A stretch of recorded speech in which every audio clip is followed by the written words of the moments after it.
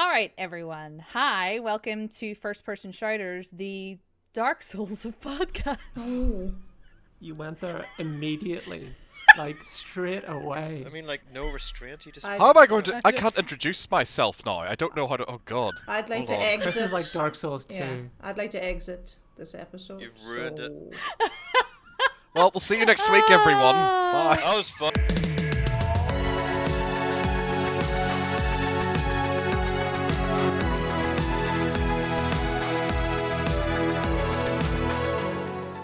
I'm amused.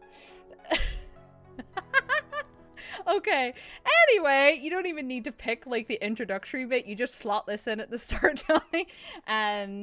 So we're First Person Shouters. We're a podcast where we talk about games that we've played, but really it's just crack among friends. So we'll start with our introductions. We've got a guest here today, so I'll let her introduce herself first. Oh, that's rude. There's absolutely no preparation for that at all. Hello, I'm Claire. I'm Kitty's friend. I'm doing nothing right today. I'm just thrown in front of the podcast bus there. I'm Claire. I'm Kitty's friend. I've chatted to a couple of people in this podcast before, played games with them very briefly. I look forward to maybe getting back into that at some point when you aren't playing these like proper big boy edgy games that are really popular. That's me. I'm Claire. I work in games, like I think most of the people here. I thoroughly love it. It's amazing. It just fulfills my life so much. Me and you're the only people who work in games here. Nobody else. So we're the only idiots here? Okay. Yeah, no, we're just the other three of us are just absolute posers. That's all. Oh, well, at least you admit it. If you work in games, you're a poser by default. So, do you know? Yeah. Anyway. So I'll introduce myself. I'm Kitty. I am the self-proclaimed indie expert. I normally play really obscure indie games and postulate about them. I'm Cass. I used to play MMOs, and now all I do is play one of the games that we'll talk about now in a minute. So I'm Chris. I don't know what I am anymore. I used to think I defined myself by not liking Dark Souls games, and we'll have things to talk about today. Anyway, Johnny, you introduce yourself. My name's Johnny, and I rarely play a game that's currently out this year. I'm normally 5 years behind everyone else. Oh, so you're not about numbers big anymore? I've stopped doing numbers season 2 the entire time. You remember you slagged me about it and I got really self-conscious, so I stopped doing it. Oh, sorry. I'm not sorry at all. Strong positive vibes in this episode. I'd like to think. Yeah. I'm glad we Welcome to changed First Person you. Shouters, where we'll make you feel sensitive about nothing. Well, you know the way people say, "Oh, you brought the weather with you." I definitely brought like the rain, the clouds. I don't know. That's my. So what part of Ireland are you in? No, it's been another few weeks since we last recorded as well. So like this whole season's basically been marked by each of us kind of forgetting how to podcast. I think that's fair to and say. just like general adult woes. There's been like a lot of adult woes we've had to deal with this season, and so with that has brought like coming to podcasting being like, whoa, what's happened? Yeah, What is life? What is life? Exactly. All right, so before we drown into a black hole of sorrow, we'll talk about the games we've been playing recently. And we're being uncharacteristically, like, kind of almost recent or current, in that most of us have played either Elden Ring or Horizon Zero Dawn, which are two of the big open world releases lately. Forbidden West. Oh, did I say Zero Dawn? Yeah. Oh, I've done that. Okay, yeah. Sorry, yeah. Oh, Kitty. Forbidden West, basically reskinned, same thing, different Ouch. day. That's your review, is it? Wow. That's my review. We're Dust, getting dust, started. done. We'll get into it. What would we prefer to start with, Elden Ring or Horizon? Alphabetically. Doesn't matter Elden to Ring. Johnny because he's played neither. I've played both, so like I'm not going to cast a vote in this one. I think that's why you should cast a vote. Oh, You're the Yeah, because Well, You're the Would you prefer to start talking about which one's going to be more enjoyable to talk about for you? probably Elden Ring will be more enjoyable because I played like significantly more of that. Okay, Let's start with. it's Forbidden like, would you? West. Yeah, I was thinking let's start with the less fun, and then you can talk about the worst fun thing. So, who wants to give an introduction into what Forbidden West is? Does anybody? I can do it, but if anybody has... You should do it. I think you've completed it though, haven't you? So, I've completed it, yeah. I'm not so even has anywhere Claire. close to completing it. So. Okay, so you end Horizon Zero Dawn where Aloy has defeated the big bad. Hang on, who's Aloy? And Aloy's the main character, Okay. so the girl with the big long ginger hair. Oh yeah, So she's our main character. So have you not played Zero Dawn either? I'm being facetious. Oh, okay. I'm coming home soon. I'm gonna give you a slap. I'll save up my slaps for you. So she's defeated the big bad, everybody's safe, but the real like problems are still actually there. So Horizon Forbidden West is Aloy continuing her journey to re-establish Gaia, to re-establish the environmental systems so that the planet will actually not crash and burn, which is the direct trajectory it's currently on. So that's the establishing point of Horizon Forbidden West, but you quickly find out some stuff from the end of the first one where Sylens, who was kind of your friend but not your friend, got double crossed you, and Hades is still around. This is like all the first hour, so it's not a huge spoiler. And then you're set upon your mission. That's really it. Like, that's the whole overarching narrative at the start anyway. There are a couple of things that come out of left field that are twists in the story that were genuinely, I thought, quite good, and that did catch me off guard. But for the most part, it's essentially the exact same game in that you're going around doing little quests, you're finding hidden stuff, you're collecting stuff, you're fighting robot monster thingies. It's basically all the same. Is that a good thing or a bad thing for you? For me, it was a bad thing personally. Like, I was, like Horizon Zero Dawn, I was mostly interested in the narrative, and over time got less and less interested in the copy-paste-ness of a lot of the objectives that they want you to do, like the side stuff. And Horizon Forbidden, I'm going to keep fondling over that. Horizon Forbidden West was pretty much the same, where it was very much like cookie cutter. Here's a rebel camp to fight, and here's another rebel camp, and you're not really sure exactly why you're doing this, but you're doing the exact same thing over and over ad nauseum, with no real overarching payoff. It's just a thing that you can do, that just felt like they were trying to fill time, then give me any actual meaningful gameplay. And like, I was going around doing stuff, and then after a point I was like, oh my god, fuck this, I can't be arsed anymore. I just want the story. It's interesting, like I bounced off the first one, Zero Dawn, quite hard, and then last year when we started recording these shows and everything, I started playing it again and burned through it really quickly. I loved it. It's interesting you say that it is basically more of the same, because whenever I finished Zero Dawn, I would have given my left arm for more of the same because I was enjoying it that much. But now, like, after a bit of a break in between, I suppose especially in light of the other open world game we're going to talk about, like, yeah, it's a lot of time filling exercises. It's a lot of padding. I feel like a lot of the Rebel Camp stuff, just, not that I've played that much of it so far. I mean, I've played maybe 15 to 20 hours ish of the main game so far, but like, yeah, it was starting to get a bit grindy and a bit samey, even at the point that I had gotten to in the storyline. Well, I've played the first one. It was the first ever PS4 game that I played when I got the PS4, and I really enjoyed it. But then when this game came out, I knew I was excited for it, but I also forgot a lot of what happened in the previous game. So I had to like watch a quick 3-minute recap or something like that. And then I got the game and I was playing it, and I wasn't really as invested in the narrative overall. There were bits in Forbidden West that like I enjoyed, etc. But I wasn't as I wasn't as fussed or as like saturated in it as I would be, say, something else open world and RPG where I like really sort of get into it, etc. But I really enjoyed it. I would play it for like chunky lengths of time. As you got towards the end, I was grinding a lot, I think, and I didn't really care, to be honest. There are a lot of repeat missions, but it was quick. It was they were good. I think the way I was playing it, and because I was just playing it in the evening and there was nothing else to do, time just kind of went by. And so I didn't really mind it so much. There's some games where they can be big and they can be a bit tedious, but I don't know, you kind of get used to the monotony of it, I think. So one of the games I really enjoyed last year was Assassin's Creed Valhalla. And I'm not bringing this up to sort of segue, though we can use it as a cheeky segue into whatever nonsense people have been talking about to like start arguments about the games and that. But I really enjoyed Valhalla, even though that game did test me in terms of like the bugs and everything that were with it at the start. And I found myself just mindlessly doing a lot of side quests and putting loads of hours in. But there was always segments that would eventually happen that would get you back into it. There was something, I don't know, there's something appealing about the grind.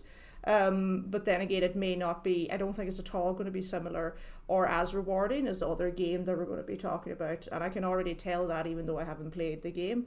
But no, I enjoyed it. I think for me, funny, it's a bit opposite because there was a lot of time between the first and the second game. The fact that it was more or less a copy-paste didn't bother me as much because I didn't go from that straight into it. Whereas Assassin's Creed games, for example, they come out every year, so you really notice the samey elements of them. Yet for some reason I keep playing them, though I think Valhalla is my last one. So yeah. I think it's a preference thing, to be honest, more than anything else. Because I saw a guy who did a Twitter thread about it that I feel like summed it up perfectly, in that there's an emerging distinction between two very different types of open world games. One of them he termed museum, which describes games like Breath of the Wild and describes games like Elden Ring. And then another one is theme park, that describes games like Horizon Zero Dawn or Forbidden West and Assassin's Creed and stuff like that. And the difference of them being, in a museum, you're left to your own devices to explore, and you're not really handheld through it. You're not necessarily there for the same kind of entertainment, whereas a theme park, you're there to be given this kind of entertainment value. You're handheld more, you're showing everything on the map, etc., etc. I think seeing that made me realize that both of these experiences are valid, but maybe actually I'm more of a museum player, because at one point in Forbidden West I realized I could turn icons off in the menu, in the map even, and so I started turning off the icons in the map, and I instantly had a better experience because I would just start going a direction on the map, and then if I noticed something along the way, I'd get off my horse and then I'd explore it, rather than, oh, I'm gonna go to all these question marks that I've been told something is, just to see what's there, which I'm a bit of a completionist, and after a while gets a bit boring for me. So I feel like realizing that has made me realize that I do like games like Horizon, but I'm much more of a museum player rather than a theme park player, and that's fine. That's a nice, eloquent way to put in it. Yeah, that's a nice way to put it. I think it really depends what mood you're in. Like whenever you go to play one of these kind of big games, like I've always kind of enjoyed Assassin's Creed to an extent. I think the one that killed the franchise for me for quite a long time was Unity, because it was just too much of the map, the like vomiting map icons onto the map thing. It was just too much. I was like, oh, fuck. Did you collect all the fillers? Oh, fuck you, Johnny. Sorry. Like all the feathers. Oh god, everything was too much. But like games like Assassin's Creed, the theme park, or Horizon, like the theme parky ones, they are to me games where I just switch off and go to one map marker to the next to pick up whatever MacGuffin it is, or collect whatever the thing is. Like that's what I go for when I really just do not want to think about anything. However, Elden Ring or Breath of the Wild, games like that, you do have to be quite engaged with it. You need to be kind of like setting off with a goal in mind, whether that goal is literally point your character in a direction and run and see what you find, or it's, I know there's a castle over there, I'm going to go attack the whatever lives in it. Like, you need to have your goals in mind when you're playing those kind of museum-y games. I think as well, sort of tying into that, just a thought came to me. The goals and the motivation for playing games like Breath of the Wild or Elden Ring are implicit, whereas very much what your motivation and your goals are explicitly stated, and they're mapped out for you and put all over the map in like Assassin's Creed and Horizon Forbidden West. And Ghost of Tsushima was another really good example of this, where it was a high-tier, high-polish open-world game that I really enjoyed. And it also had an extra thing. It had really good combat, just like Forbidden West. I assume, like the first one, has the really cool machine fighting. So they have their own hooks, but at the end of the day, I'm not really rewarded for exploring. Like I was just playing the original Horizon Zero Dawn recently, and depending on what part of the map I was in, it was more or less the same thing. Whereas in Elden Ring or Breath of the Wild, I know, especially Elden Ring, which we'll get to, if I see something that looks a bit weird or a bit different on the map, and I go over there, there's going to be something there for me to find that I'm going to appreciate. Something for you to find, and then that something will eat you. Yes. It's that idea between extrinsic and intrinsic motivation, right? Whereas games like Horizon and the theme parks, it's all extrinsic. You're going there to be given a reward, whereas in museum type games, it's intrinsic. You are going to explore a weird thing that you saw, or like in Breath of the Wild, you're constantly watching out for something that looks a little strange because you might find a Korok seed if you see a funny weird puzzle, and then you're more being rewarded for your own curiosity. But I completely agree that there's places for both of those experiences, especially like, say you've been having a really hard time at work or in life and you just want your brain to switch off. Maybe a theme park type game is exactly what you need, because you can just like switch everything off and be a bit mindless about it but still enjoy it. And you get a sort of like a feeling of completion as you do it. Excuse me, Johnny, there's a hand raising system and Claire's hand was Claire up. broke the rule though, so it's fine. Inadvertently, yeah. We'll all break the rule, it's fine. No, I was just going to say, it goes back to that thing with moods, and that for me, yeah, when there's loads of icons on a open world game, it can be kind of like, oh, I'm just going to just do the main quest or whatever. You can be sort of over encumbered with all that stuff and it puts you off. But then again, it's a mood for me, and usually how in depth I get into games, especially the past few years, is related, depending on if it's not, which is random, on my like backlog anxiety. So, like, if I'm playing, like, a big game and I just keep thinking, well, I've got all these other games to play, you know, whereas years ago when there weren't as many games coming out, you know, every year, every month or whatever, you would have one game that you could just, like, it's such a fucking first world problem, but you would have one game that you could dedicate loads of time to. And now you're like, well, then I've got all these other indie games, and then there's a couple more massive, big open world games coming out. You know, there's all, or, you know, different sort of stuff. So that will affect my mood. And then sometimes I'll have that backlog and I will just spend all my time doing all these side quests. I didn't think I would spend as much time in Watch Dogs Legions as I did, but lockdown had a big effect on that, because I enjoyed going around and had nostalgia from going around London and Watch Dogs Legions, and that fulfilled that for me. And now that I've been back and forth in London, I'm like, I actually enjoyed it more in Watch Dogs Legions. I don't know why that is. But then I enjoyed the fake London more than the real. Yeah, exactly. But like you end up then spending more time for whatever reason. It's a distraction. It's just the mood.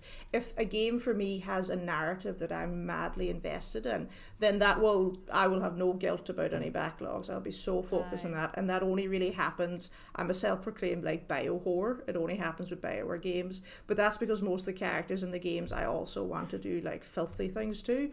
So it's all about different moods, really. That's my take on it. So I'm here for that. Resident Thank Evil. you.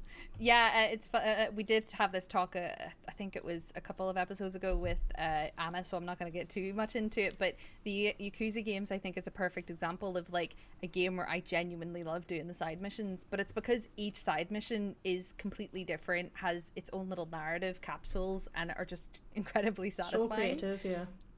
You say that about Yakuza and everything, like, and just to sort of bring it back around to Forbidden West, though, Forbidden West does have that in spades. Like the side quests are all fully voice acted. All the character models, animations, everything is so pretty. Especially, I don't know what PS4 version is like. The PS5 version is just incredible. No, it's still pretty good. And It's still pretty good, yeah. Yeah, like it's the opening part of the game in Forbidden West when you're in that kind of smaller area, it really did a lot to actually reintroduce a lot of the characters that I had completely forgotten about from the first game too. I forgot all of them except Petra. So that's I forgot something. all of That them. says what it says. Yeah. The hunter And lady. the hunter lady, I remember her, but the rest of them. Something. I still don't remember where Erend is from. I like Do you Aaron. see? I don't like know. him a lot. Oh, I like him, but completely forgettable. Yeah. I have a specific question because I've just finished the first one, kinda. And fighting the machines, the big robots, is great fun. Like, you have to be creative and you have to think about how you're fighting them. I think I mentioned this in a previous podcast.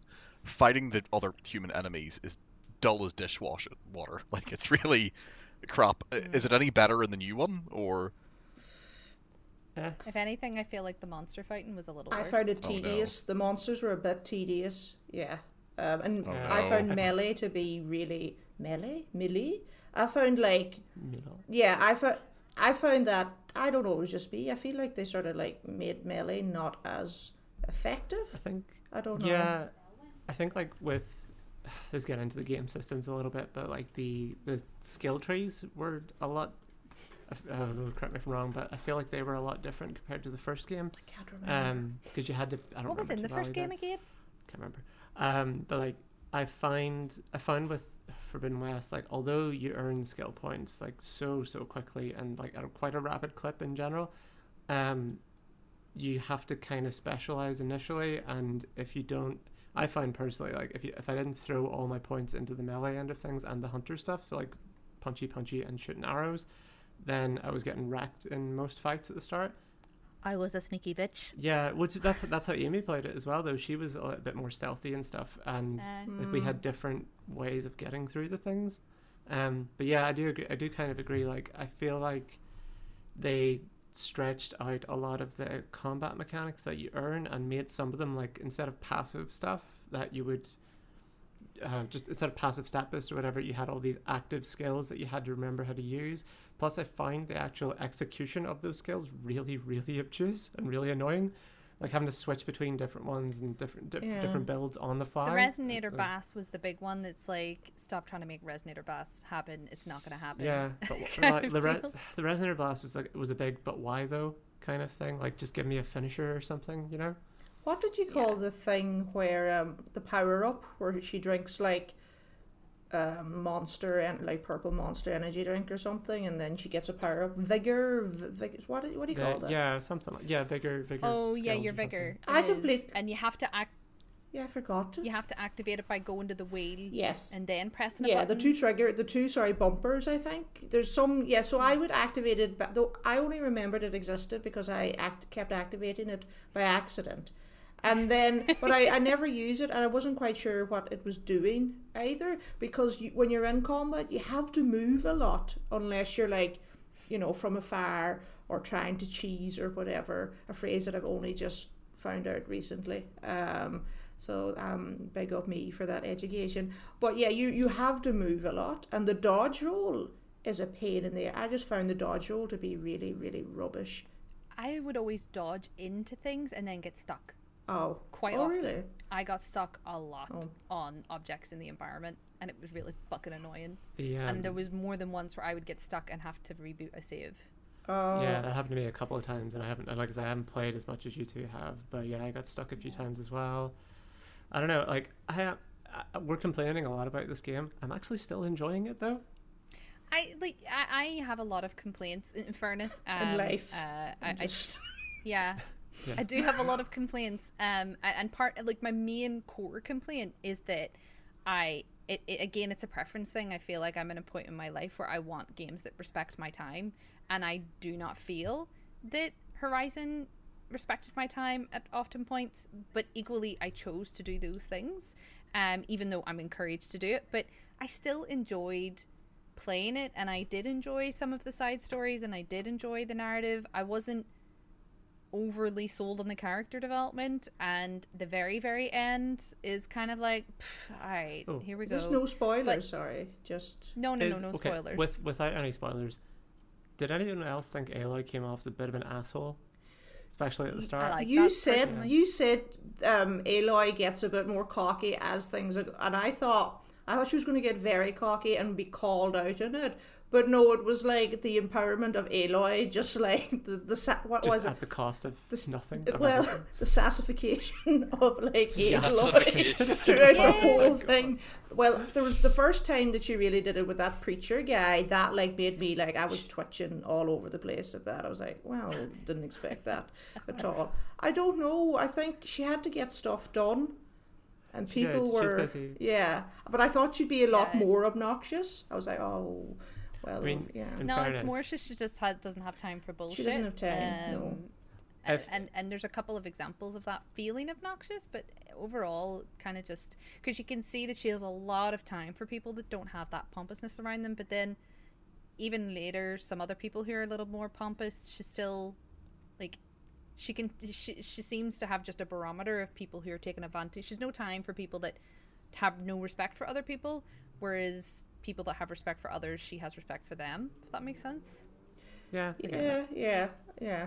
There's Like a few, if I had that many bandit camps to clear, I wouldn't have a lot of time for people talking shit either. I'd be like, look, I have If you another 9 districts in this country, and I have to go around all of them, and in each of them I have to clear 3 bandit camps, and I have to collect some mechanical eggs.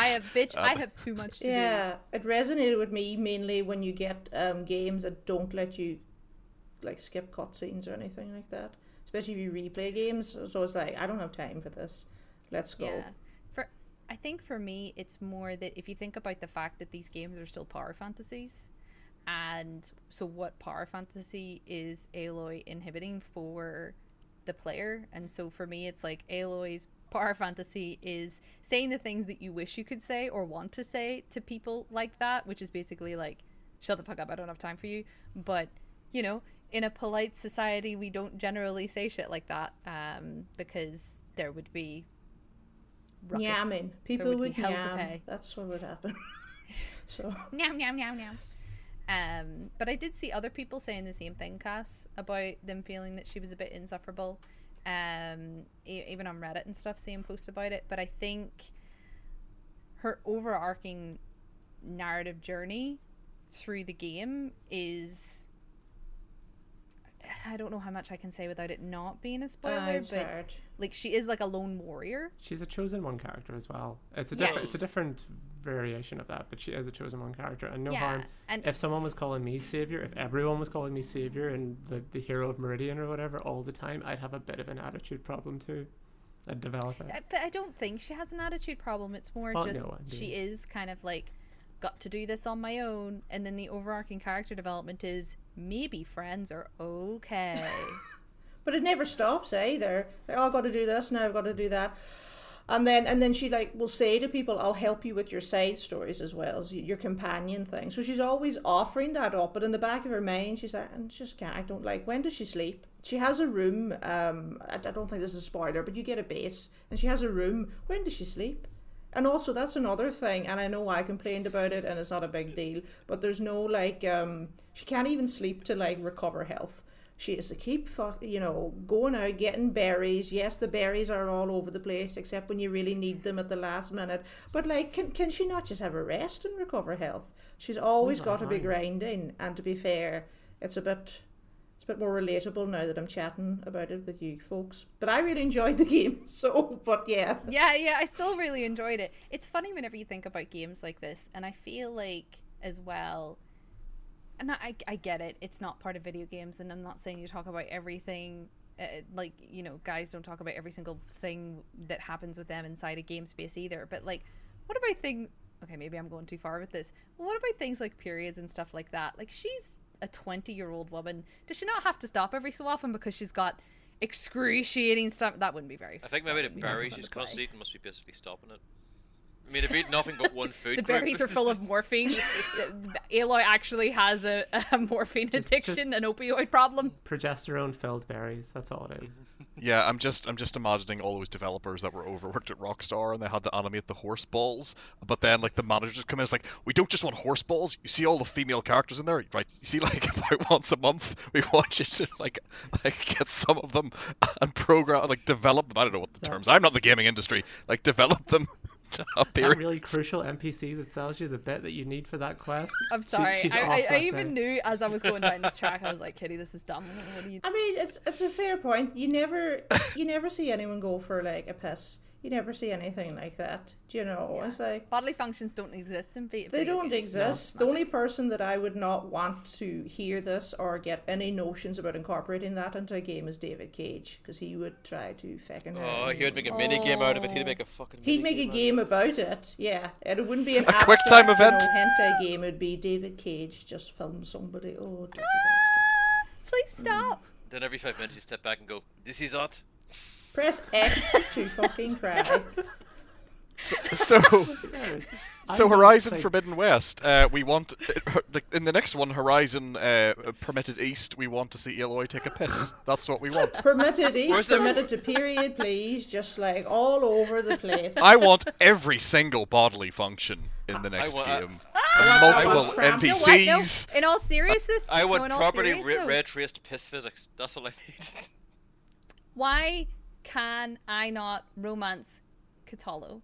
because there's not supposed to be a romance in it, and I think that's a good thing. Even though a spoiler character, I was like, I can't tell if this is Yeah, incest or not. But Oh, yeah, I I know know. which character you're talking about. I've just got to that point where that character's Oh, no. introduced. I'm Yeah. like, ugh. is this adult? But also, Yikes. But I'll follow the Um, director's like vision. Just go there. I think that on one hand there's like this real, I want to say maybe feminist part of me that's like, yes, don't fall into the stereotype of the female character has to have a romance in this wider story or whatever, and then the other side of me is like, Katalo. Well, that's what fan That's the- art and fan no, fiction please. and mods are for. So yeah. Kitty, what if she's Ace? What? What if she's Ace or something like that there? Oh, she's fully gay. Like, oh, she's Galoy. so gay. Aloy is so gay. Aloy, So it daughter of wouldn't happen Alan anyway. Key, loves a bit of the old. Voiced by Ashley Birch. Fully, like, sure, the whole thing, the first hint of it to me was her and Petra in the first I one. don't remember where you were like, that. oh, Yeah. do you not? And then even at the start of Forbidden West, it comes up again where you're like, I don't remember Oh. that, and I should. Oh, there's a full thing between her and Petra, for sure. What, like longing glances at each other or something? Or? Yeah. That's Pixels. Where's your Long-held gaydar, gazes. Claire? My gaydar's been in the sea. the longing glance Where that is my launched 1,000 ships. Where's your Where's fucking my gaydar? gaydar? Help me, please. For context, Claire is a raging lesbian. Raging, as in two separate Internet words. listeners. I'm always angry, always annoyed. So, and then part-time job's a lesbian. Ah, it's so funny. Oh, okay. Anyway, so to sum up, Horizon has a lot of problems, but it's actually still a really enjoyable game. So if you enjoyed Zero Dawn, you will enjoy Forbidden West. If you have not played Zero Dawn, you'll probably still get something out of it, but I would play Zero Dawn first. But yeah, Can I just to add on to this wrap up, do we think there needs to be a third game? I wish not, but there is gonna be. Probably. Don't mean to say Given the don't mean way- to say that so like disappointedly, but It's one of those things where it's like I personally just need to reframe it, right? I have this little completionist streak in me that wants to do everything, but I physically just don't have the time, and I'm the same as you. I have that backlog anxiety to the point where I'm like checking the Google for what is the average playtime of this game and then choosing the one that has the shortest playtime to do Yeah. next, because I just want to get through some of the games. How long to beat that? But- Paul? I watch it all the time. Exactly. So I'm gonna try Contrast next, even though I've heard terrible things about it. But yeah, I know I'll still enjoy a third one, but I do also hope the third one is genuinely the last. Like, stop. just make it really different. Make it like a Dance Dance Revolution game or something. I don't know. I just think Oh my god, I'd so be down. it needs to be different though. It needs to be really Make it into a different. I Musoi. know. Yeah, that was the thing. I feel like they took, in fairness, Zero Dawn was a great formula, but they took the formula and they didn't really improve it. They didn't do anything different with it. They just mapped it onto, and if you really really loved the shit out of Zero Dawn and wanted the exact same thing, well, great for you, you've got it. And I'm not saying you have to remake the wheel every single time, but like when you've got that nailed, then you can innovate a little bit somewhere else and give players a taste of something a little bit different or new, right? And they just didn't do that. Yeah. But I understand these games are feckin' huge and take a lot of time, but I would have preferred less gunk in the map to a little more innovation. But yeah, I mean, I will go back and play a few more side missions, even though I've done loads already, but I also need to justify €80. That's a whole different topic as well, when you're paying the price of it. Yeah, when you're paying like the AAA prices for these things, it also makes it harder to just dump it, which is why Game Pass is just amazing. Yeah, and it's really, I think that's part of the problem as well. I think AAA companies have this pressure of cost versus time played, where there is a section of gamers that think, oh, if I'm going to pay this price, I need to get this certain amount of hours play out of it. Whereas I think that there's another subsection of people that's like, I don't care about how long the game actually is, as long as it's a really quality experience. And I think Guardians of the Galaxy does a really good job of that as well, where it's still a AAA game that's like maybe a fifth or a sixth of the time, but I got such a quality experience out of that. I'd be more than happy to pay the same price. I'm really enjoying it. Yeah, I'm playing it in Game Pass, but I would have paid for that. Yeah, me too. I'd planned to pay for it, but then I paid for Horizon Zero Dawn, and then it just happened to come out in Pass, and I was like, yes, we're all Pass shills on this podcast. It's great. I hope they sponsor us someday. One day, eventually. Game Pass sponsor? Okay. We talk about it at every episode. Like at this point, I'm shocked that they haven't. I gotta be honest. I think we need to tag Phil Spencer when we put this next episode out. Like, for fuck's sake, Phil, we know you listen to this podcast religiously. Like, and we've been trying to subtly drop hints that we would appreciate and would be willing to engage in a discussion about the possibility of you potentially providing us with a sponsorship. But now here I am throwing a brick through your window, and it's all your fault, Phil. It's all your exactly, fault. Johnny. Alright, so I think that's the Horizon portion of the chat. So we'll go to the Elden Ring, where I think I get to shut up for a little while. And me. I don't know diddly squat, really. We'll just sit but here, we're the people that you need to sell Elden Ring to be fair. Oh.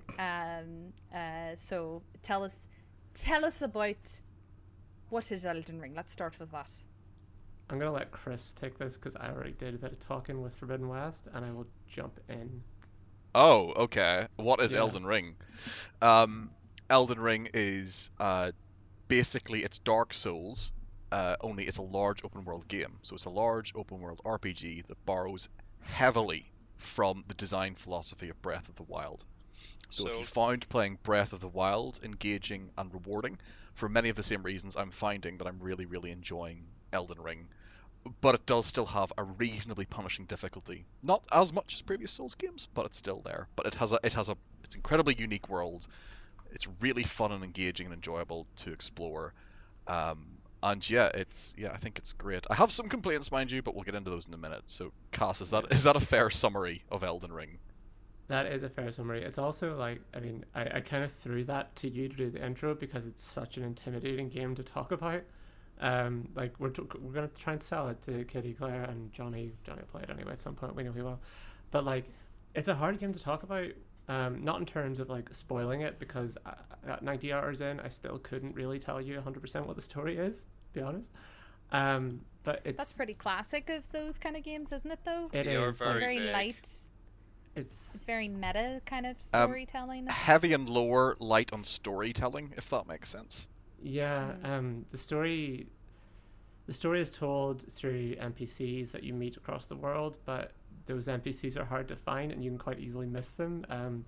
That was always kind of true in Dark Souls, and this with the unbelievable size of the map and the several maps, it's even more true in this case. You can easily miss quite huge chunks of it, just by virtue of the fact that there's so many different things that you can actually do in the game, so many different dungeons, mini dungeons, open world boss stuff, world events. There's all this stuff is thrown at you, and you can pretty much hit most of it right out the gates. Chris, yeah. Yeah, I was just going to say as well, heavy on the emphasis of it is an RPG. Like, not not a lot of open world games add RPG elements in where you put your little ability points in somewhere, just like Horizon Zero Dawn. But Elden Ring is very much an RPG in the classic sense. Like, so you'll have a character build and you'll not be able to max out all of your various traits and abilities, and you'll want to go hunting for, this is really cool, I haven't done this in years. Like, you'll be thinking about the different types of gear that you want, or where you can find specific, I'm a mage, so I want to find specific spells and abilities, and you'll look stuff up because the game doesn't tell you anything, which is complaint number one. I'll come back to that. Yeah. But Used a game fac? no, I just like Chris! Jesus. Chris, come on. I thought you Johnny, Johnny. get your pretentious ass. We'll come to your pretentious head out of your hole. yeah, we'll come to your hipster game in a minute, don't you? We're the other big game of February, clearly. Oh no, it's what? But anyway, we'll get there. We're keeping our listeners. We're building anticipation. So yeah, the emphasis is on exploration, and it's really rewarding. And you'll be thinking about your build even when you're not playing the game. I'm thinking about it. You'll go and explore things because the game doesn't tell you anything. Like, it really doesn't. It gives you the faintest of markers. Was it in Breath of the Wild? They had like the little wind system, where there were little animations of wind, gently guiding you towards Tsushima? objectives. Oh, was that Ghost of Tsushima? Yeah, that was Tsushima. Yeah, it wasn't. It was. So they do something like that, in that if you look in the map, the various sites of grace, which are kind of like your save points where you can level up, will guide you in directions on the map itself. But you actually have to go and find bits of the map as well, which I didn't realize, because I was seeing people had like very colourful maps online when I was looking stuff up. I was like, my map's just all like the shitty browny grey. What have I done wrong? Is my game bugged? But yeah, so you're literally exploring the world, you're building your understanding of the world. It's full of unique, curated, designed areas. Like, every area looks a little bit different. It's the antithesis of copy and paste, really. Every sub-region will have a different theme. There's lots of cool little random mini dungeons just spread around that you'll wander into, and there'll be like a mini dungeon boss to find something in. So yeah, I think it's really engaging for me because I have had my fill almost of those theme park open world games where it's just cut and pasted activities. You do the same like dozen or so activities over and over again. This is, each time you make progress in the game, it's going to change what you think about the world and what you're going to find in it. And if that isn't selling it to you, I've got two words for you, Claire and Kitty. Maidens and fingers. There's a big maiden and finger theme in Elden Ring. Like, you know, just in case I'm losing you there. Sorry, I'm could you gonna- elaborate on that, please? Knowing your audience over here. Okay, I need to stop you there, Chris. I know about the maidens, but No one can stop me. fingers- No, I just need to clarify. As the other gay on the show today, that's not an exaggeration. They talk a lot about maidens, they talk a lot about fingers, but not in the context that we would be most familiar with. Oh, so So- I nearly got hooked in, and then the truth Almost. came out. That was queer baiting, Chris. That was queer That baiting. was Cancelled. queer-baiting, you fuck. Cancelled. I know Just my like audience. Disney. You won't cancel me. Your audience You is- like, I don't That was the I know my Lesbians, lesbians. think I That do. was I that do. was clickbait material right there. All right, Oh my look. God. I mean, Cass, you're gonna have a lot. Using your psychology degree and PhD for evil. The worst thing is, though, it nearly worked because just the few seconds Nearly. of contemplating. Wait, what is this man trying to tell me, and why am I willing to listen? And then it just got blown up. So But I knew Cassandra would have my back, and she'd clarify things because she's yeah, I the didn't most want you to be diligent of us. cancelled. it's too late. No, Oh, he's still getting cancelled. Oh, probably. someday, but not for this. I'm safe once more. Why did I Oh, do that? okay. So I think you'll find the mob will decide what you get cancelled for, friends. And you know, I lesbian know. Not mobs. you. Lesbian mobs are just feral. They're just so angry. You know that all 16 of our listeners are lesbians that are going to come for you. Are they? Well- Hello, It's a big hello, enough percentage lesbians. of- Hello. A fairly large queer section of our listenership, I guess.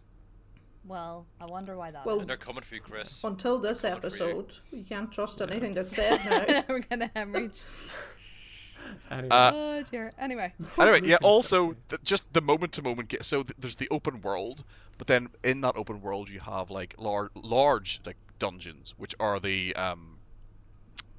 which are like sort of the traditional Dark Souls style levels, and they're massive, and there's a big boss at the end that's really tough. And all of the other Dark Souls tropes are there, for better or for worse. So the combat is challenging but rewarding. If you die, you drop all of your XP and the currency that doubles as your XP, and if you die again, you'll lose it, which I lost a lot of that earlier today. I'm quite angry. What's your biggest loss so far? So far, 20,000 runes. 100,000. I nearly crashed. Oh! I would cry if that happened to me. 100,000. I don't even know like the entire context of that, and that still hurts. Yeah, it does. It does. It really does. Like- I my own fault. I was doing a wee bit of exploring. This is another part of the game. Like, you're just encouraged to explore so much, to the point where I didn't pay any attention to like how many runes, how much experience that I'd built up. I found this wee dungeon in the middle of nowhere, and I was like, shit, I've been past this area 40 times and I never noticed this. Oh, cool. La la la la la. Ran in and got absolutely sideswiped, and then went to go get my I was like, fine, it's fine, okay, I can go get my runes again, I'll collect them, it'll be okay. And a different enemy in the same room that I didn't notice before just like descended from the rafters and ate me alive. The fucking little That imp was it, things. gone. Yes, those little fucks, exactly. Exactly. I hate them so much. Nice. Raging for you. I No, will there's say, Fucks. as well, actually, as someone who got frustrated with their slavish devotion to like making a hard game, to market it as a hard, I always got a bit annoyed at this. Well, they wouldn't say it was for marketing. They'd say it's for their design philosophy. Fine, whatever. This is the most accessible one because it's an open world game. It feels like they had to accommodate you coming at problems from different angles. And also, if you are stuck on one of those big major dungeons, which tend to be the big key points in the plot that you have to get past to progress in the world, you can back off and go out into the open world and just kill some little easy enemy things and level up a bit. And I'm getting to areas and I'm over leveled, which is good. They've also added in other things which help. Like, you can now summon like what are called different types of spirits. They're called ashes, and they'll fight alongside you in most boss battles. Where it's not explained exactly why you can use them in different areas, but you'll see a little symbol come up, and you can call in other characters and stuff to fight alongside you. So it is, to me, it feels like the easiest one so far, but maybe that's just because I've played a few of them at this stage. But yes, Kitty. So, two things that I watched this week. I randomly watched the H-Bomber guy video about Bloodborne, which made me realize why I might like the Dark Souls series. And that's actually a really genuinely good video about why people who don't like Dark Souls end up liking Bloodborne and then go back and retroactively like Dark Souls, like the other games, which I just find it really interesting as from a design perspective. But I also watched the Girlfriend Reviews video today about it wasn't actually the boyfriend that played it, it was the girlfriend I watched that played it as well. I saw it today. Yeah, it's a really good video, and I think it sums up a lot of why I talk quite heavily about accessibility in games. And that whole argument that people say of like, no, I don't want an easy mode in Dark Souls because it will subtract from the experience or intended experience the developers envision, which honestly, just at its core, I think is incredibly pretentious. More than anything else, I can understand having an artistic vision, but equally, like, get your head out of your hole, please. It's bullshit. It's bullshit. But that video perfectly encapsulates to me why it's such a good idea to have all these different options and to have your games be accessible, because then people play it in their, you know, they can come at things in their own way as well, but that doesn't take away from their sense of achievement. You can make a game still be brutally difficult in a lot of ways, but even though people's abilities and skills are at different levels, they'll still feel that challenge and they'll still feel that same sense of achievement and accomplishment that somebody who is obviously much more adept at the game and plays it in a completely different way will get that same sense. Like, for me, when you're designing a game, you shouldn't be designing a game based on, I want it to be brutally hard. You should design it based on what you want your player to feel. You want them to feel a kind of experience, and that is what you're designing for. And so if somebody who's overpowered their squid and cheeses the game a little bit versus somebody who's right up close and personal, dodging and weaving and whatever, if they both feel the same thing, have you not succeeded still? Yeah. Like, that's a very eloquent way of putting it. My like foray into this whole thing is a lot more blunt and a lot more even a bit sort of corporate in a way. The whole discussion about it, and its whole thing on its own, is if there's an easy mode in the game, you don't have to pick it. It's so simple, you don't have to pick it. And then there's the, well, I don't want to mess with the developer's creativity. The developer also wants to make money. You make games to sell them to make money. The more people that can buy a game, the more people that will buy a game. You make money. So there's this whole thing about, oh God, the art and all this here sort of stuff. That can all be well and true, but everyone wants to make money. And you get a publisher, you self-publish, whatever. And so wouldn't you want to also just add these here functions that mean more people can buy it in a very sort of like business corporate sort of thing? So there's no reason not to add this, and anyone that is against it just needs to just look at themselves and not get so worked up and just calm down, have a cup of tea. Like, it's not that deep at all. So that's I agree, and I think then, and honestly, they don't give you an easy mode in Elden Ring, but by virtue of the fact they have to accommodate it being an open world RPG, like I said, it just means you can build your character in a way that's easier for you to play. So I play the astrologer, the mage of the game, and it's just easier to play because I'm never good enough to get into the parrying and shield block, and dodging and stuff of melee.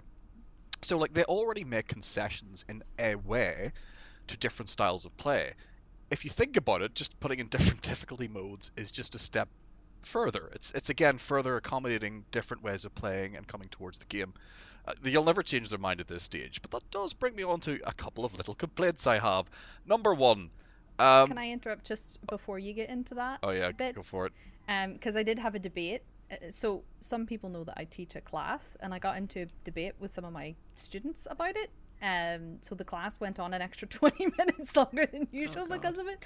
And I think it's a really interesting discussion to have and should be had.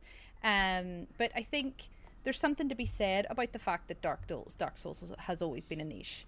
And, as an indie developer, you're much more likely to be successful if you target a niche audience rather than trying to target everybody, because there are people within that niche that are really desiring of those experiences. But when you get to the point of where Dark Souls is now, the next logical step is making it more accessible, and Elden Ring is proof of that, because look at the amount it's made already, like what, 128 million or something? I think it's now declared a franchise this week. Something? Yeah, exactly. So keep making that accessible for more people. Like, it's just the next logical conclusion, right? Expanding your audience to make more money. And I think regardless of what people argue about, I think they will end up going more down that road for that reason more than anything else. But yes, please get into your complaints, Chris. I'm just going to say one thing. It's certainly going to be interesting to see where things go from here with big AAA open worldy kind of games like this. Like, I think Elden Ring probably has shifted the genre a little bit. Like, it does feel that kind of momentous. Especially that and Breath of the Wild. Yeah, I mean, the Elden Ring obviously left quite a lot from Breath of the Wild in just terms of the exploration and the map design and the layering, the verticality of stuff as well. It's going to be interesting. Yeah. Well, Breath of the Wild's a good one to bring up again, because just as Breath of the Wild had the weapon degradation system, which I despised, yet I still loved Breath of the Wild, there are a few things, and I do believe they're legacy decisions of the design philosophy that that hamper the enjoyment of the game for me. So like the difficulty isn't. I don't actually think it's as difficult as some of the other ones. And Kitty, you raise a good point about some indie games. Hades was a hard game, and not one of us really complained about it not having an easy mode. So to be fair, it does have an easy mode. It's called God mode. Oh, does it? You can switch it on. Yeah, Hades has an easy mode. All right, well, just ignore what I said. Elden Ring, right? Number one. Would it kill you to have a fucking pause button in the game? I mean, what is the I can't pause the game to take a piss. Apparently you can. I don't know how to do it. There's a mod you can get, but it's a mod to pause the game. Xbox and no mods for that. There is. You can pause Stranger in Paradise. Oh my god, Johnny. We'll get to that. Okay, right. Number 2. Yeah.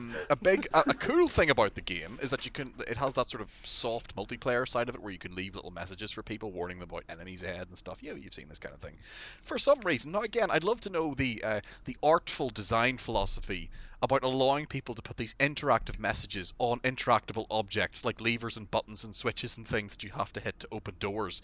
And like there's been so like you'd come and you have to open a door and pull a lever, but it's like you have to keep hitting the same button which activates the message to read it, and it's annoying. I don't know why it's there. Well, that's really bad UX.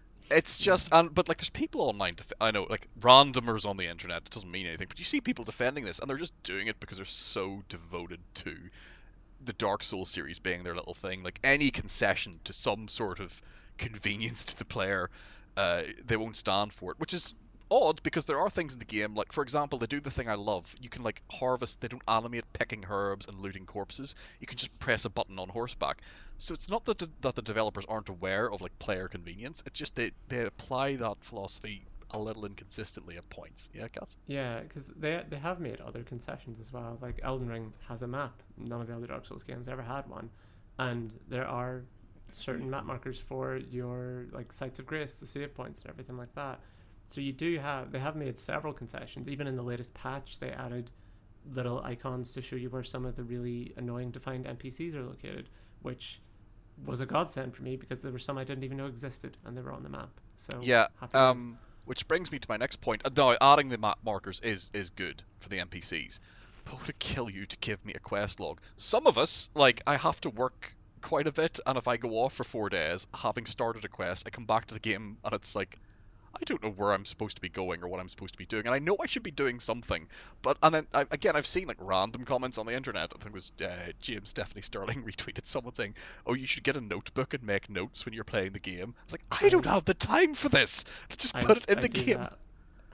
And that's great, Cass. I like it good. I'm glad you do. You're such a swat, Cass. Like, don't get me wrong, I genuinely love some games that require me to get out a notebook, like The Telling Lies or Her Story, or what's the one where you go on the ship with all the dead people and you can go back in time? What happened to Obra Dinn? Yeah, The Return of Obra Dinn, right? Games like that. But I'm doing it because I need to figure out logical inconsistencies and stuff like that, not a fucking quest log. Yeah, like having a notebook with that sort of game can add to an experience, you know, especially if it's a detective game or something. But from what you're saying, especially a game that every little concession seems to be like helpful and more accessible to people, this seems like, yeah. No, but Fuck you. There is a lot. Fuck your convenience. There's a lot of what feels like the middle finger being given to the players in some circumstances.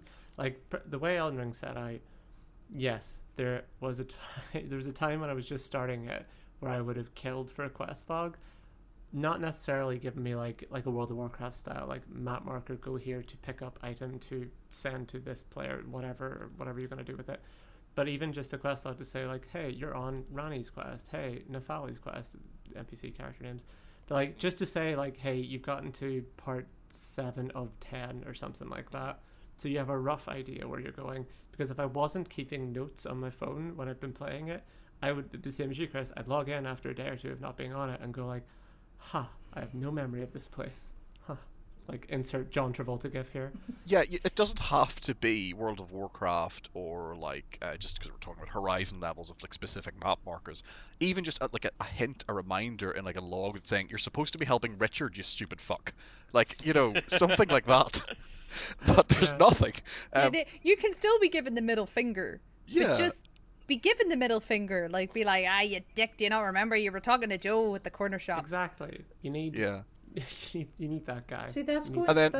So again, the backlog anxiety. One of the reasons I've not fully devoted to these games is because how much time they take. I probably would be rubbish at them. I've played a little bit of Dark Souls, but for me it's just when you die or whatever, having to run back. So a lot of the time eating isn't just necessarily how often you would have to like try killing a boss to advance, etc. So all these things are just telling me, well, now I need to put time aside to figure out where I'm even going in that, and then it would be easier for me to just pick up one of those Ubisoft copy-paste games, you know, the complete opposite, and just be a bad gamer. theme park versus museum thing. Like, do you want to switch Yeah, off, or do you want to be plugged in to your veins? Yeah, I think there's definitely. I think that distinction is just so helpful because it means that there's not this. Oh my God, Elden Ring is such a better game. It's not. They're just. It's apples and oranges, right? Chris, is there fast travel in Elden Ring? Yes, there is. There is. Oh my God. Pretty reliable, and again, it shows that they can be nice when they want to. Like, they can make your life easier when they want to. And then the final thing I'll say is, and this is a really interesting one, just given my point in that they know that something could be easier, but they seem determined for the sake of being stuck to a formula that they have. The multiplayer component. I think I would love a more heavily multiplayer focused version of this kind of game, because I think it works really, really well. Because it is challenging, so it's really cool to beat the really cool, scary big dragons and monsters with your significant other, your friends, whatever. But the way they manage multiplayer, it's reasonably intuitive. They have in certain areas you'll have like this little statue thing that you can activate. And then rather than just go to your friends list and I can be like, hey, Cass, can you help me beat this boss? Like, send an invite like in any other game. I have to mix two flowers together to make a fingers again, what's called a fulcrum finger remedy. I then have to put this down on the ground, and then we have to match our passwords in a separate menu system to bring the person in. Now, again, this is very much in line with, they always had a bit of an awkward multiplayer thing, but like, it's really weird that they kept it, because getting the ingredients to make this thing is trivial. That these flowers are everywhere, to the point where it's like, why are you even making me do it if it's this easy to get and you're giving me lots of them anyway? So it's not difficult to maintain the multiplayer aspect of it. It just seems needlessly awkward. Like, just put an invite system in. Arbitrary? Yes, It's completely arbitrary. You must It's a jump through this legacy hoop. system. Like, yeah, you must jump through this hoop. It's a legacy system from the old Souls games, and like, so the way I've been playing it, I feel like I've been quite lucky with how I've been able to play this game, because Amy has a spare TV, so she's left that TV around at my place with her Xbox. So we have basically sat side by side, absolutely scumming this game the entire way. So I've got my TV, she's got hers, and we both sit on the sofa and play together. So even when we're not having to navigate the ass backwards multiplayer. Do you hear the absolute disgustingness we're getting out of this as well? Just What? the Yeah, love, you're the cute. loveliness. We get it. You're I have adorable. company. I hope you spoil the game for each other. Yeah. We have. It does sound lovely, though. Disgusting, yes. though. It but does. yeah. We're just jealous. Yeah. Hashtag we faces.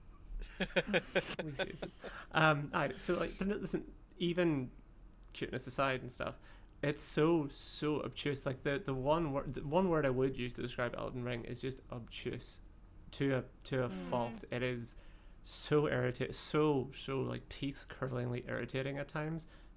But I'm still playing it, and I've probably still got another 20 hours to go before I'm even close to the end of it, and I'm like 90 hours. We're not 100%ing it, but we're getting kind of close to it at this stage.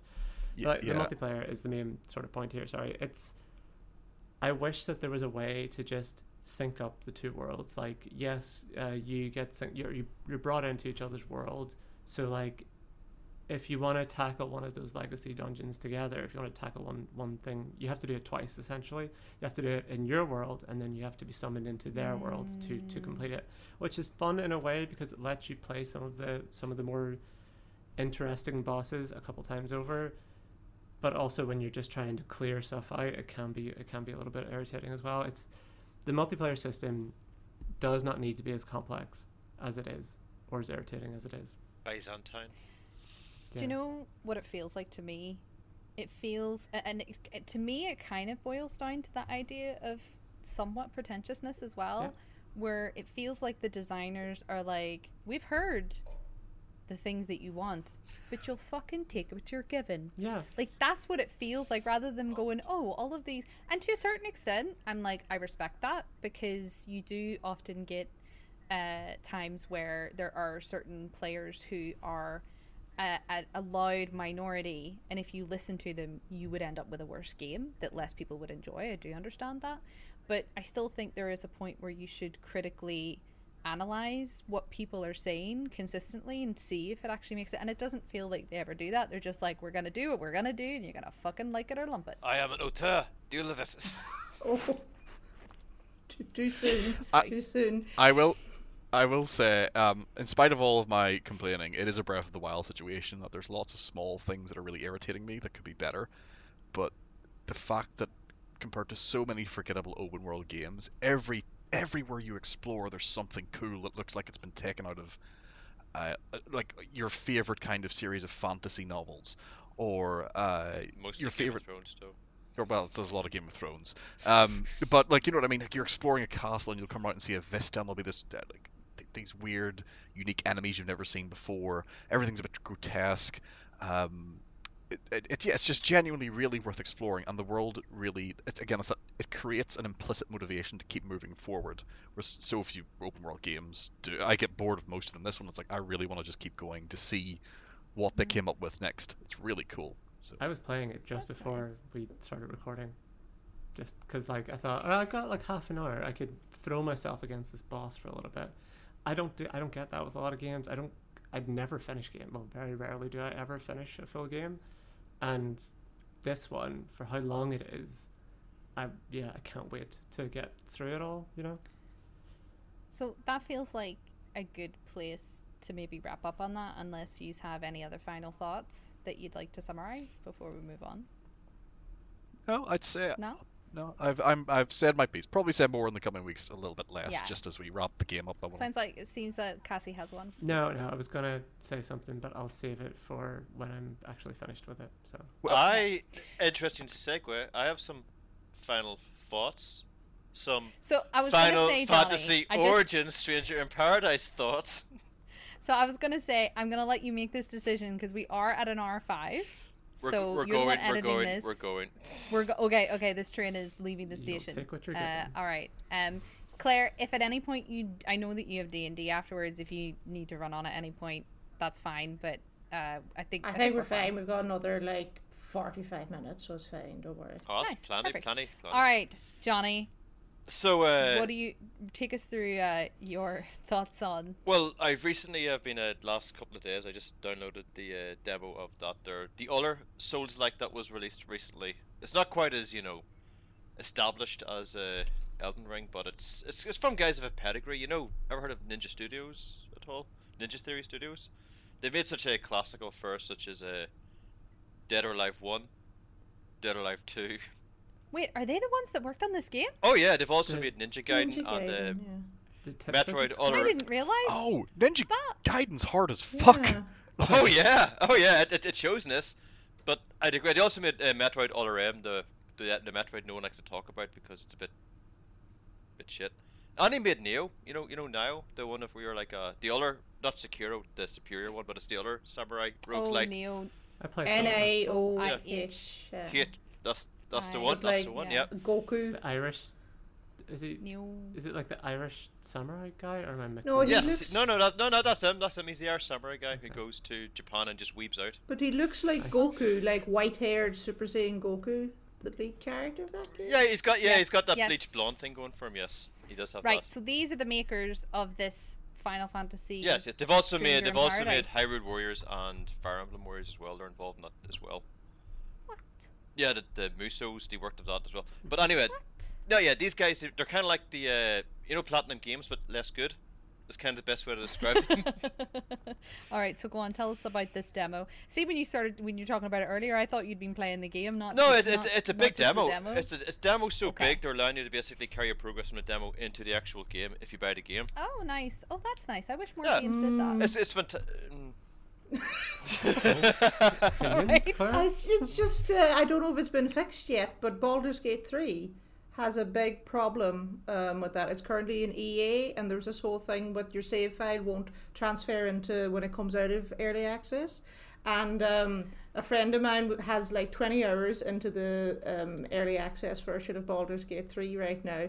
And they did an update, and the update erased the file. So that's 20 hours gone. So it's just, and like, I'm really looking forward to Baldur's Gate when it comes out, and like Larian do good things. So like, don't blacklist me from the industry, but that's while annoying. So it just reminded me of that, sorry. Just be careful with your wee save there, Just be Johnny. careful. So how long is the demo roughly? Well, I've spent about 4 hours tackling the first dungeon, if you will, get to the Oh, first wow. boss, and I thought that's when the demo would end. But then you go back to the castle, you talk to the king. The king just sits in his throne all day. That's all. The game is so fucking. It's kind of, how would I describe you know, The Room. Aye. How that's a film that, like, movie. it's objectively bad, But it's so bad it's good. but I watch it like 5 or 6 times, and each time I watch it, I always see something different that makes me laugh. This game is kind of like that because it's poorly optimized. It looks like a fucking like launch game for the PS4 that, you know, no one actually played. Character models are kind of generic. Looks like a lot of stock, like, you know, bits used. I'm not selling it to you, right? But I don't care. Like, I'm playing it, and it has all these horrible things about it. It actually froze on me once when I tried to pause it, and I had to restart the thing as well. And it's, oh, let me tell you about this fucking menu system. Like, to cast magic on it, you have to use first of all, I have to have a fucking mace. It's so obtuse. Like, it makes Dark Souls seem like a fucking walk in the park, because you have you have the job system, but then you have your clothes on top of the job system, and then you lock abilities from each job that you can then basically customize in your combos. So when you're doing the combos, you have to customize Death what by each one is. systems. Oh, it's Byzantine as fuck. Like, it's systems on top of systems and top of systems, and it is not intuitive. It is not intuitive at all. So I love it, right? I'm playing away. It's fantastic. It's so fucking broken, and I'm addicted to it. Do you know what it reminds me of, actually? Last week when we were talking about Pokemon Arceus and what an absolute shit hot mess It that is. It is a hot mess. It's a glorious. But it's a mess, but it's hot. I'll put it this You know way. what I mean? Like, Same. It's kind. It's like one of those things. Like it's the production value there. There's a lot of really nice stuff, but the way it's put together, it's so. It's kind of like, you know, like the Riverdale of Final Fantasy games, where it's just like decisions made. You're like, why did you make this decision?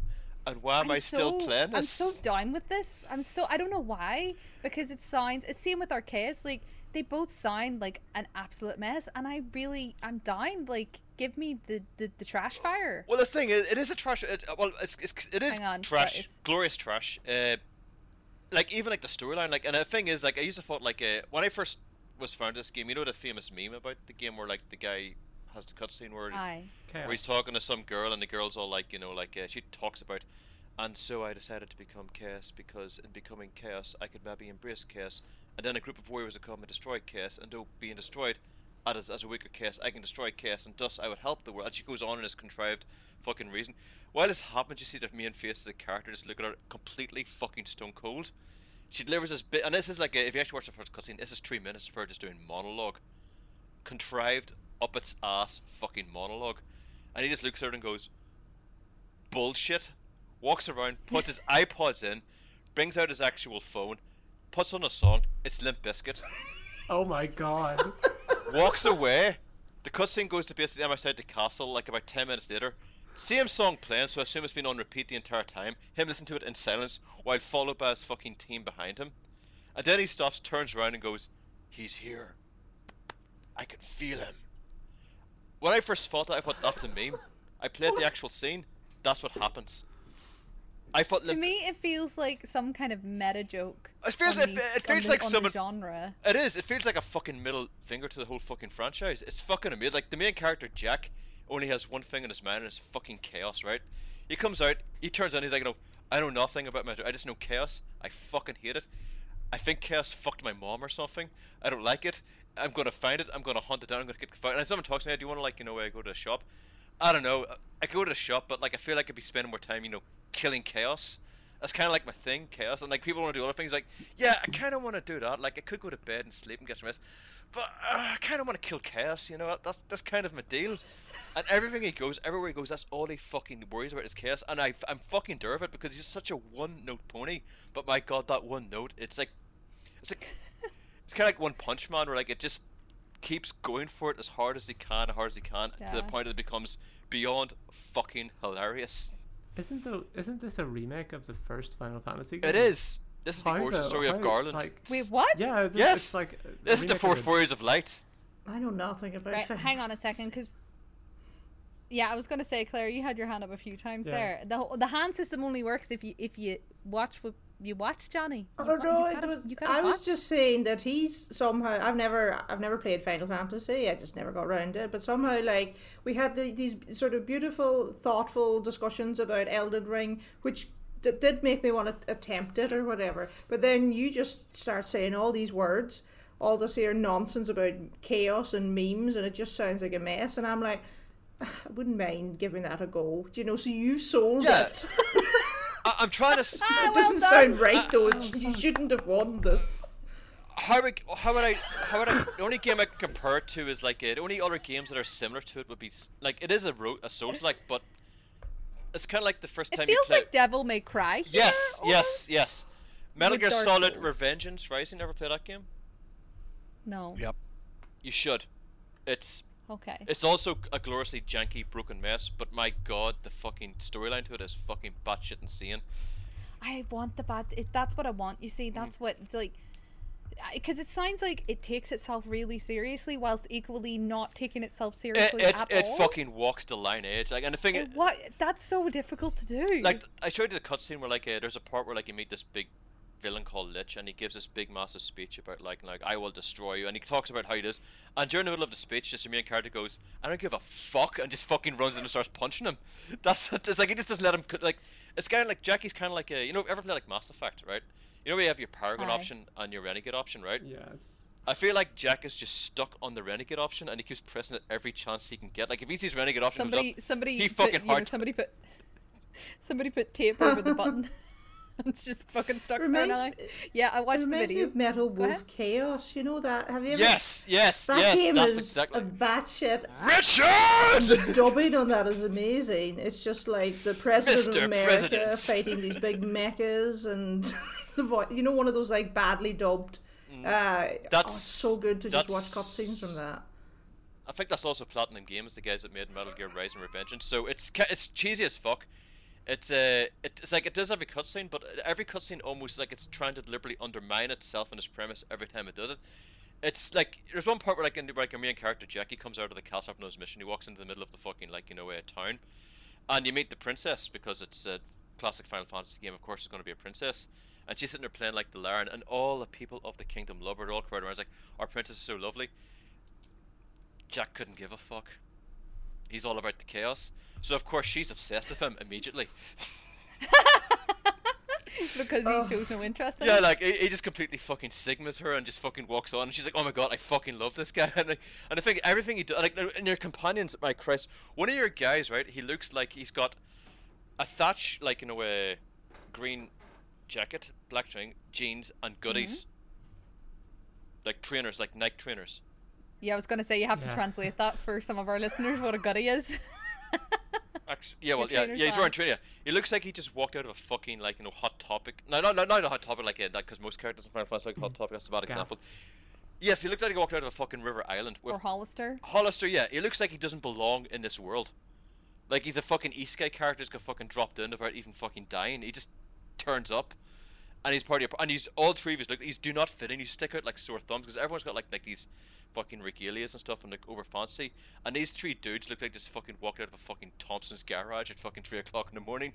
Thompson's garage is a local nightclub in Belfast for our international listeners. It's where hope goes to die. And That's hit right. Very 3 o'clock in the classy. And respect was never in the building. Respect never fucking was there, yeah, but yeah, it's. I've only ever been there once to see DJ Jazzy Jeff back in the day. Was he there? Yeah. I went Jazzy once. J. Yeah. It's awful. Yeah, The that walls is are sticky. years and years ago. But The walls are sticky. Everything is sticky. That sounds like but here's the further GAY. sell. Everything is sticky. It was one of the few places that used to stay open till like 6 in the morning as well. Yeah, it's a until lot- they it's- changed the laws. Last And chance. everywhere closes at 1 a.m. 3 half 3 because for. why? But Anyway. it is a ganky game. It's completely broken, and sometimes it's quite awkward to play because when you're first playing it, right? Normally a game like you'd expect to use the face buttons to attack. For some odd reason in this game you have to use the shoulder buttons to attack and defend, and like stuff like your evade, your guard, and like your counter guard, which you use to block something, but it eats up your guard. But if you use it at the right time, it kind of works as a counter, but not really. It's also to bring back your magic as well, which you need to do all your special abilities, and also to use your actual other thing. But then again, you can split between two styles at the same time, and that depends what you have set up with the job system. Trust me, it's a fucking hot mess, the entire menu system. I'm only starting to get to terms of it, but there are times when I'm playing it, I just, like, say I get panicky, I start hitting face buttons, like I'm meant to hit something, and that just does technical stuff, and I die a lot. Yes, Johnny, Chris. are you going to play the full? Are you going to complete it when the full game comes out? You're gonna buy it? Yeah, you're Probably going to get gonna it. be bad. Yeah. Once I get into Because demo. this amuses me, and I want to hear more of your Chris, your well, I'm going Greek, to sell it Greek to you, tragedy Chris. ordeal. I want to hear about the rest Can of you this. can you play this instead of whatever other shit from 5 years ago that you're thinking of playing? Otherwise, like forget That's about all Elden of the Ring for a Assassin's while, Creed buy games. this. Oh my god. But Chris, accessibility Tick- tick- options. It's got them. It's a hot mess, but it's got choosable difficulties. You can choose a difficulty, Chris. You can go for easy, normal, as action mode, or you fucking hate yourself mode. Well, now, does it have romance options? Because even Elden Ring has a very brief romance option. No, you're Jack. Jack doesn't believe in romance. Jack's Yeah, well, it's a very Elden Ring romance option. You can get a hug, which I think gives you a health penalty debuff. So But does it fix your poise though? no. No. No, it's just a debuff. Is there a romance option? No. Well, unless he Are there finds out he maiden secretly loves fingers? chaos the entire time. No, Jack has no time. The main character Jack has no time for romance. He only has time for killing chaos. Is it gonna romance chaos? I don't know. He's so in hate of it. Fan fiction's already been written. Oh, but man, he's fantastic. He's like a mix of take all your strong boy protagonists in the Final Fantasy games. You get your Snow, your Orons, your Sabins, and your Bosches and stuff like that, right? Now you clump them all together, right? And all that bishy boy nonsense that from all the previous games, these guys actually look like they can actually hold these swords they're given, as opposed. Nice. But that's what he kind of runs with, and he just runs about. And anyway, I'm digressing. Accessibility options, Chris. That's what I was trying to sell you on, right? You can pause this. You got me. I You can pause this I game. don't really understand what the rest of it is, or what the point of it is, You but it has are accessibility spoiled. options. You can pause it, Chris. Chris. When you die, you don't lose your souls. You just go back to the last place you died. All right, well, you know what? I'm intrigued. You finish this game, and Chris, and I'll make a if you decision find be- the boss is too hard, there's a wee orbit side that you can use to temporarily change the difficulty. Well, I think you'll find killing all the bosses in Elden Ring just fine, Johnny. But that's good to know. I'm just saying. yeah, These are the options. Wait, available why to you. did this become like an ego-stroking thing? Calm down, sorry. All right. Unlike the Guardians of the Galaxy game, where if you die in it, there's absolutely zero None repercussions at at all. all. Like, you just plop right That's back in where you so were. good. I was watching my No house. bother. I was watching my housemate play it where this scene where Peter Quill's not daughter, totally his daughter, falls off a cliff and he tries to go over and save her, but Nickel was really tired and he kept fucking up the cutscene. So every time he jumped over it, you just see Peter Quill smack his head and just fall off to his death 5 times in a row. But the thing is, if you fail, it just goes back to Yeah, you literally just 5 do it seconds. again. It's yeah. It's what even is the point of the cutscene if you haven't the fucking action scene if you just go back? Yeah, it's a genuinely easy game. I think the only time I really struggled was the very, very last battle. Pissed me off a little, but it was fine. But we're going to talk about that more another time because we realized that we don't have. Yeah. We don't want to make it even longer for wee Johnny to edit. It's my own fault for doing it at this point, but that's basically my Nah. piece on that game. It's an absolute walking Nice. disaster piece, and I'm loving every second of it. I'm sold. Yeah. I'm down. I'm gonna give it a go now. I will at least After watch I- the cutscenes on YouTube. Cass, you have a PS5. You can probably just download the demo and play it, and we can talk about it You next mistaken one. her for somebody who has the will. It's all Elden Ring right now. So it's- Cass, Something you like can coming out of the wazoo. Cass, you can kick a Tombury to death. What's the Tombury? Which one's It's that? the, again? it's the wee knife dudes. Oh, fuck them. I'll Shit, do that. her- Yeah. I Yeah. I was gonna say you don't know what a Tonberry is. So that sounds awesome. I'm glad that you got. I won't gatekeep anything other than Final Fantasy content. Apparently, that's the line for me. You don't know what this is. Plus, it is weird seeing a Souls-like awesome. game with Final Fantasy characters, isn't it? It is just weird. Yeah. So there has been. Normally we do talk a little bit about news. I think we're not going to because all the news is depressing as fuck anyway. So fuck that. Yay. We're not gonna. So yeah. Thank you to Claire for thanks joining for us having me. for this episode. It was a lot of fun, was. and I think we were all kind of like, "Is the episode going?" Because it's our first time having 5 people at the Yeah. same time. I think this was fine. Pretty And efficient. any listeners that Yeah. any listeners that disagree are wrong. Objectively. All 3 of them or 4 of them. All 3 of them are They're wrong. bad people. But yeah, do you want to plug anything, Claire? Not really. What about your own podcast? Oh God, that one I haven't done in ages. Yeah, well, I'm actually going to record maybe next week with a friend, and I'd be happy to chat with you folks. Yeah, make a podcast called Bear With Me. There's been 3 episodes. The whole premise of it was to chat with people about hobbies and all sorts of things that they've wanted to do or they tried to do or they, you know, in lockdown was all about trying different things, and like I bought a bow and arrow set, you know, and I've used it 1.5 times. So it was just about, you know, people trying to fulfill their dreams, any dreams they've tried before and they failed, any dreams that they want to start, why haven't you started it? It's just a sort of chat, a fireside chat. So I'll get back to that at some point, but it's not as professional as this one. Professional. Thank Wow. That you. is not a word I would have used in Consistent, reference to this. just yeah, Consistent. Consistent. hosted. It's consistently inconsistent. Well, it's still Aggressively amateur. doing a better job than me. No, I've nothing to plug apart from just like I don't know, myself. Have a great day. That's All yeah, right. it's good. Thanks for listening, everybody, and we'll see you in the next episode. Yeah, thanks everyone. Cheers. Bye. Bye-bye. Bye.